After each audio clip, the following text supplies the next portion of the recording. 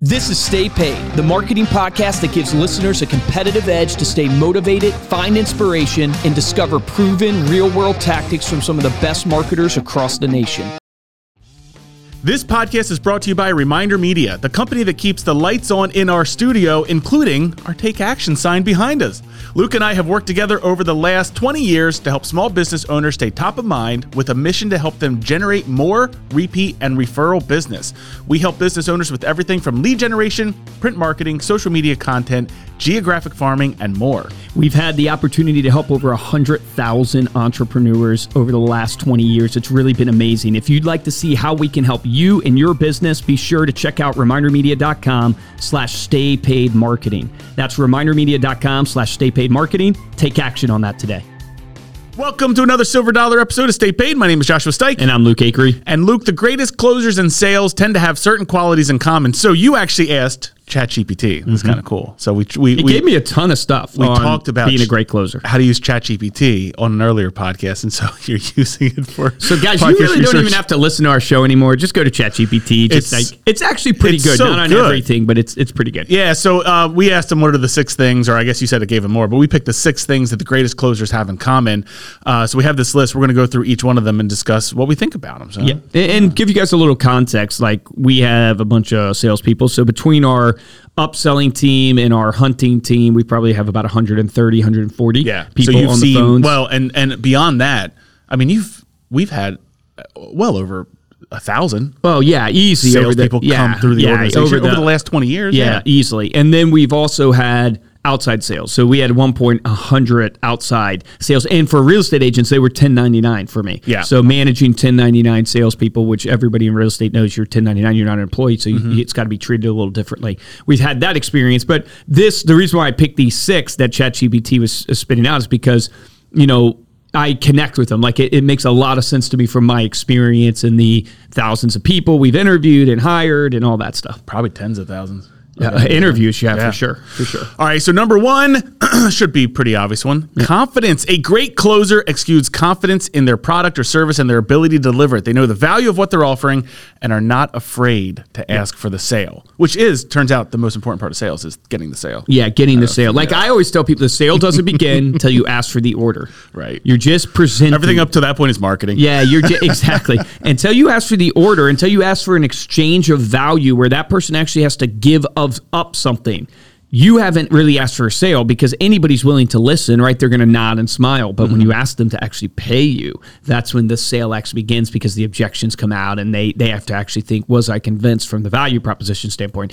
One of the number one traits we see in our top closers is they're insanely confident, so much so that, like, in interviews, like, I look for, it's borderline between arrogance and confidence, but I want the person who thinks they're Michael Jordan. I don't want the person on my basketball team who does not believe they're the best in the world. Do you learn that? Can you train? Like, how can you gain confidence, or is it something that you have to be born with? Is it a combination of both? I think some people are born with confidence, but I think it can easily be trained. In fact, the people who are born with it probably fail because they don't try enough. But confidence comes through preparation, is my belief. Yeah. So the more prepared you are, right? I used to be a musician. I mean, I still play, but I used to play out and do shows, and I play piano and guitar. The more I practice the piano, the more I'm confident when I get on stage and I play that song. The less I prepare and practice, whether it's public speaking, playing piano, doing a sales presentation, whatever it is, if I have no preparation, I have no confidence, right? And you can understand this by the greats, because they put tens of thousands of hours into their craft. So when the opportunity comes, they're confident in it. Kobe Bryant's famous quote, they asked him, hey, what does it feel like to take the buzzer beater shot in the championship game? And he goes, just like every other time I take that shot. Yeah. It's like I take that shot. How does that apply to sales? Like, is it role playing? Is it just literally making the phone calls and putting in the hours? Like, I think it's a mixture, right? Frequency creates greatness, so confidence can come from your actual practicing on the phone. But it is role playing. It's do you have the talk tracks, as we call them, for every angle that someone goes down? If someone's going to say to you, they need to talk to their partner, what is your route? What's your talk track that you go down? Yep. And do you have that memorized, not only memorized, internalized, and personalized to where you really understand what you're doing and why you're doing it? Because your words are powerful. Words mean something. So if you're prepared to answer the questions, you're going to have success, because people want to buy from people they look up to, people they feel secure with. They don't want to buy from someone that imagine, just for example, imagine you get on an airplane and the pilot's not confident. I don't know, guys. It's going to be a tough one out there. We'll see. It would make you nervous, right? Oh, you want to fly with a pilot that's very confident, that's prepared. The same applies when you do your listening presentation. When you go and present in sales, they want to buy from somebody who understands their product and services. That comes from role playing. Grant Cardone says you should role play every single day. If it's worth doing one day, it's worth doing every day.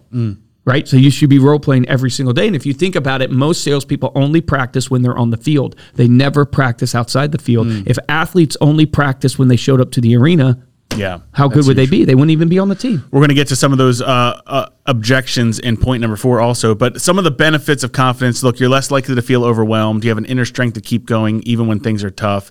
People that are more confident are happier and more content in life. They have less stress and less likely to feel run down. So there's some actual benefits beyond just the sale in terms of having that confidence. And again, it's not something necessarily that you might have internally by nature, but you can do those things that you mentioned to build that confidence up. Number 2, the greatest sales closers are goal-oriented.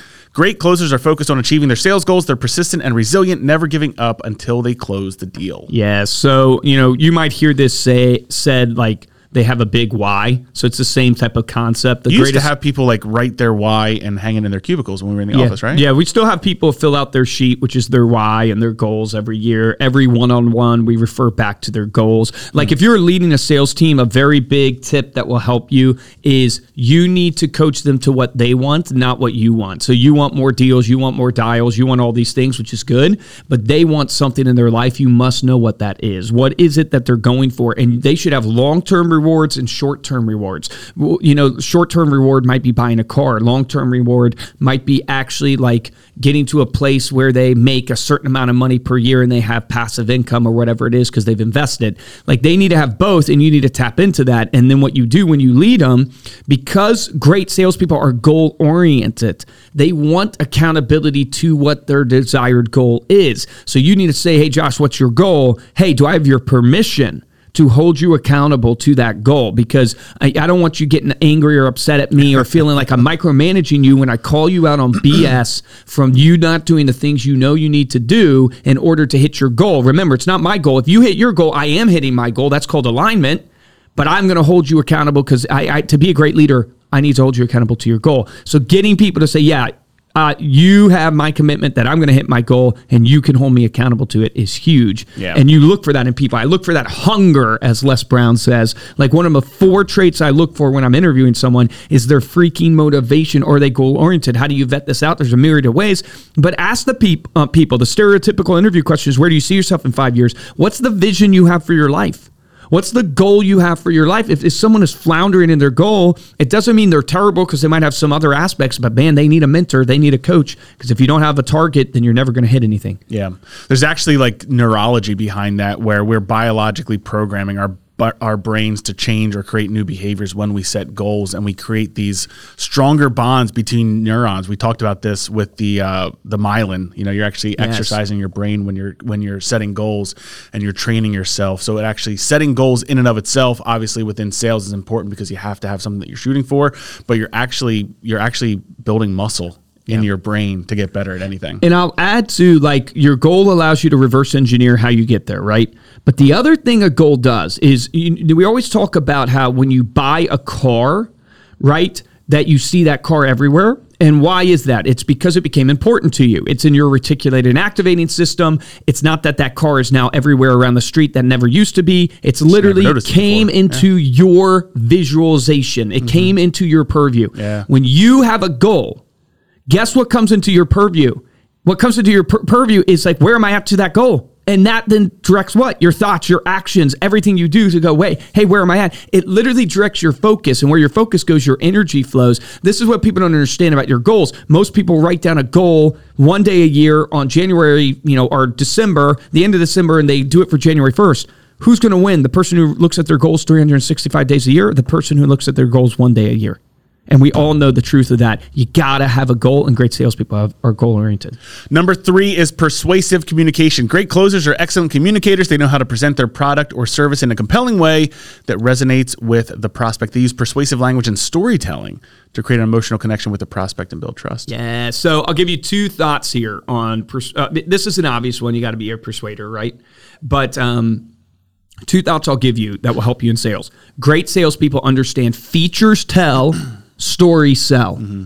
Features tell, stories sells. But what most people do is they sell the features, and then they don't understand why people don't buy, because features are non-emotional. What you got to do is tie those features to some emotion, to some story. We had Shannon Gillette on, and she gave an incredible tip about lifestyle first video. Yeah. And the whole concept was people don't buy the house first. They buy the lifestyle of what that house provides them. Yep. And she knows this. So when she does her listing videos, what is she doing? She's doing persuasive selling, because she's actually speaking about the lifestyle. Imagine yourself on this golf course. Imagine yourself in this pool. Imagine yourself going to these local restaurants. There's a story there that's very persuasive. Another tip I'll give you on persuasive selling is, I always call it seeding the thought before you do it. And so if a great salesman, like I'll give you an example, when we're pitching our magazine, right? When we talk about, hey, the number one reason why this works is because people, when they pull this out of their mailbox, our magazine, people don't throw it away. But before I do that, what do? I seed the thought. I do persuasive selling. I go, hey, Josh, I know you get the power of branding. You get this. Let me ask you this. When you get home to your mailbox and you pull out the postcards, the newsletters, the Val packs, those type of things, what do you tend to do with them? And I'm not beating them up. I'm not calling them junk. What do you tend to do with them? 9 times out of 10, people say, well, yeah, I glance at it, I throw it away. Exactly. Number one reason people love our magazines, people don't throw it away. They pull it out of their mailbox, they bring it into the home, they set it on the coffee table. Now, what you maybe picked up on, or maybe you didn't notice, I did 2 seeds there. One is, Josh, you get the power of branding. I don't have to tell you this. So now Josh can't deny, of course I do know this. 9 out of 10 people go, yeah, absolutely know that. So I seeded what I wanted him to think. This is branding, and you understand the power of it. Second thing I did was, what do you do with the postcards, newsletters, Val packs? I'm not calling them junk. What did I just call them? I called them junk. I just seeded in your mind what I want you to answer. And it's persuasive selling. You're not manipulating, you're literally going, hey, this is where I'm going, and you're leading people there and how you premise and set up your sale. So we could get you're setting up, deeper, you're creating those visuals, which is exactly what stories do. Whenever you use words like what if or imagine if, you're actually triggering the neocortex and thalamus, which is controlling the brain's imagination. So you're actually putting people into the position where they're standing in front of their mailbox, pulling out those things that they know that they throw away. Yeah. It's beautiful. So try that at your next listing presentation. I know you understand this. Just try that line. Hey, I know you understand this. Here's a great stat. After a presentation, 63% of people remember stories and 5% of people remember statistics. Wow. So no one will remember that statistic. But that is, in the moment, it sounds powerful. Number 4 story.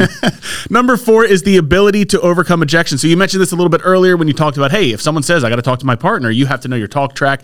Great closers anticipate objections and are prepared to handle them effectively. They know how to address a prospect's concerns without being defensive or pushy, which is critical. So there's more than 2, but here's 2 points I would give you on overcoming objections that why great closers can do it. One is they expect them. So they don't get nervous when they get an objection. They don't get shocked when they get an objection. How do you not get nervous when you get an objection? You need to go in with the expectation that you're going to get an objection. You need to go in with the expectation to embrace the no. And you need to train, because when someone says they're driving, it shouldn't shock you at all. You can literally just go, hey, no problem. You're driving. Be safe. Put your blinker on. I don't mind waiting until you find a spot to pull over. In fact, while you're finding a spot to pull over, let me share with you XYZ, right? You just know where you're going to go. There's no nerves. There's calmness in your voice. You're directing, right? You're confident. You're in control. So great closers, they expect it and they train for it. The second is they don't get commission breath. They don't get commission breath. And the number one reason why you lose a sale ultimately is because the prospect senses from you that you want the deal closed more than you want the value for them. And so you have to focus when you're overcoming objections not to have commission breath. How do you do this? Well, we have a process, right? But there's many processes out there. Our process is acknowledge, isolate, overcome. The first two phases of that process is to make sure we don't run into commission breath. Acknowledge is about, hey, let me repeat back. Let me practice making sure this person knows that I'm hearing them. Let me repeat back to them and lower the guard. Hey, totally understand you need to talk to your partner. Hey, totally understand you're driving. Want you to be safe. You repeat back. You acknowledge. When people say they want to see a sample, I literally tell them, hey, totally understand that. I'm actually a visual person myself, so I like seeing samples too. I build camaraderie. I acknowledge them to lower that guard so they know, hey, it's okay. I don't want you to feel like I just want this deal and I don't want to enter into debate mode. People lose deals all the time because they enter into debate mode. And what you have to understand about overcoming objections, right? And we could probably do a whole podcast just on this. Maybe we have and I've forgotten. But when people speak an objection, when the prospect speaks something out into existence, guess what? That becomes a truth. So even if it's not true, i.e., I don't have my credit card with me, I hear that objection all the time. Because they spoke it out into existence, guess what? It's now true. Because what am I going to get them to do? Josh is now going to tell me 2 seconds later, you know what, Luke, I lied. I actually do have my credit card with me. No, he's not going to do that. He spoke a truth out into existence. And so what you need to try to do is the best salespeople, they play whack-a-mole. They get to objections before they even get them. Because if you can say the objection before the prospect speaks the objection, it's like pushing a boulder downhill. If they say the objection first and you didn't say it first, then it's like pushing a boulder uphill, meaning your goal as a great salesman is you're doing persuasive language and a great value proposition, and you're taking away the key objections that people have because you're confident because you've been doing this all the time, and it's like whack-a-mole. You hit them down before you get there. So if you're talking to someone, you're pitching somebody that's in the car, because we often do with real estate agents, you can hear that. So before you get to the order, before you get to the close, guess what you're saying? Hey, I know you're in the car. Don't worry about it. I'll go slow. We'll walk through this together. You're taking away that objection for them so they can't say, hey, I noticed you're on a team here, so I totally understand you're going to want to get information in front of your team too. I've actually already sent you an email with all that information. I want to take that objection away. Yeah. Anyways, awesome. We're way over our 15 minutes, I'm sure. But you're good. I didn't set the timer for this one, so I have no idea. Okay, we'll see. Freestyling. All right, number 5 is active listening. Great closers listen carefully to their prospects, taking the time to understand their needs and concerns. This allows them to tailor their pitch and offer solutions that meet the prospect's specific needs. Yeah, so look people in the eye, smile, bring good energy, repeat back to people what they have told you in the language that they have told you. That's so critical. Right, so that is like, if you think about people and you're talking to somebody that, I grew up in a place called Fluvanna County, a lot of rednecks, right? Gotta love my redneck friends, yeah. Right? I'm a country boy a lot of times at heart too. I am too. Don't speak with big words and all analytical when you're sitting there speaking to somebody who doesn't speak that way. Yeah. Like, you need to meet them where they're at. Matching and mirroring is key. Active listening makes people feel heard. It builds rapport. You can't get to trust without rapport, because without rapport, there's no comfortability, and you can't have trust without comfortability. Is there, with match and mirror, is there still this idea of you want to match and mirror because you want to make them feel comfortable, but also like you want to push the energy a little bit higher? Yeah, than them. That's a great point. I'm glad you brought it up. We often leave out, when we're teaching about match and mirroring, one of the most important parts to make it all work, which is leading, pacing and leading. Mm-hmm. So what you do when you match and mirror is you match the demeanor, you match the tone, you mirror the body language. But then what you do is you basically do something called pacing or leading. You slowly bring up your energy, you slowly bring up your tone, and you'll find that when you've matched somebody, you've gotten in sync and rhythm. And I'm not trying to be all mystical here. Like, it's very simplistic. When you make someone feel comfortable, and then you start raising your energy, they now have a trust and rapport with you, so they start raising. Yeah. And number 6, the last one, probably the most important one, the easiest one, but the one that people do the least, is follow up. Great closers know that the fortune is in the follow-up. Yeah, so great closers know it's a one-call close mentality to vet out the real objections, but it's probably a follow-up reality. Meaning, I think it's 8 to 12 calls. HubSpot put out a research thing one time that said 18 calls to close a deal. Most people are giving up at 1 to 2 calls. Some people don't even make their calls. Shame on you. Right now, in the gym, in the car, wherever you're listening to this, if you have leads that you are not calling, I hope I feel make you guilty enough to beat yourself up to change because you are leaving money on the table. Go home and look your kids in the eye and say, I'm sorry, I was too lazy to follow up, and that's why I didn't get that extra income for our family to whatever it is that you guys need to take you to the next level. No Disney World this year. Yeah, no Disney World because I was too lazy to follow up my leads, even though I know I need to call them 8 to 12 times. It just drives me up a freaking wall. Success is not easy. It's hard work. You got to lift the cinder blocks and you got to lay the cinder blocks down every single day. And that's your calls. You got to follow up. You could lack numbers 1 through 5 on this list, but if you're the one salesperson that's following up, you'll win. Yeah, 100%. All right. Thank you so much for listening. You can head on over to staypaidpodcast.com for the show notes and the video of this episode. If you like this episode and want to show your support, head on over to Apple Podcasts, drop us a 5-star review along with a comment. And the best way to show your support is to simply share this episode with a friend. Speaking of airlines, you mentioned the pilot earlier. Yeah. I was at the airport, right? And I think the person at the check-in threatened me. She looked me dead in the eye and she said, window or aisle? And I said, window or you'll what? I've heard that one. Pretty good. You have? Pretty good. I've heard that one. That's fantastic. It's a pretty good one. You're too nice. It wasn't that great. If you want to get a hold of me or Luke, you can email us at podcast@remindermedia.com. And of course, you can follow us on social media. On Instagram, we're at Stay Paid Podcast. And on TikTok, we're at StayPaid_podcast. For this episode of Stay Paid, I'm Joshua Stike. Guys, I'm Luke Acree. Your action item from this podcast is to apply one of these 6 points, right? Maybe you can't apply all of them right away, but you can apply one of them. If you don't have your goal set, start there. It's the most important. And if you are not closing at the rate you know you should be, that is a confidence problem that comes from preparation. It means you're not putting in the practice that you need to be putting in, and you're not building your confidence so you can perform in the moment. Remember, the difference between top producers and mediocre producers in every single business is top producers take action. Take action on that today.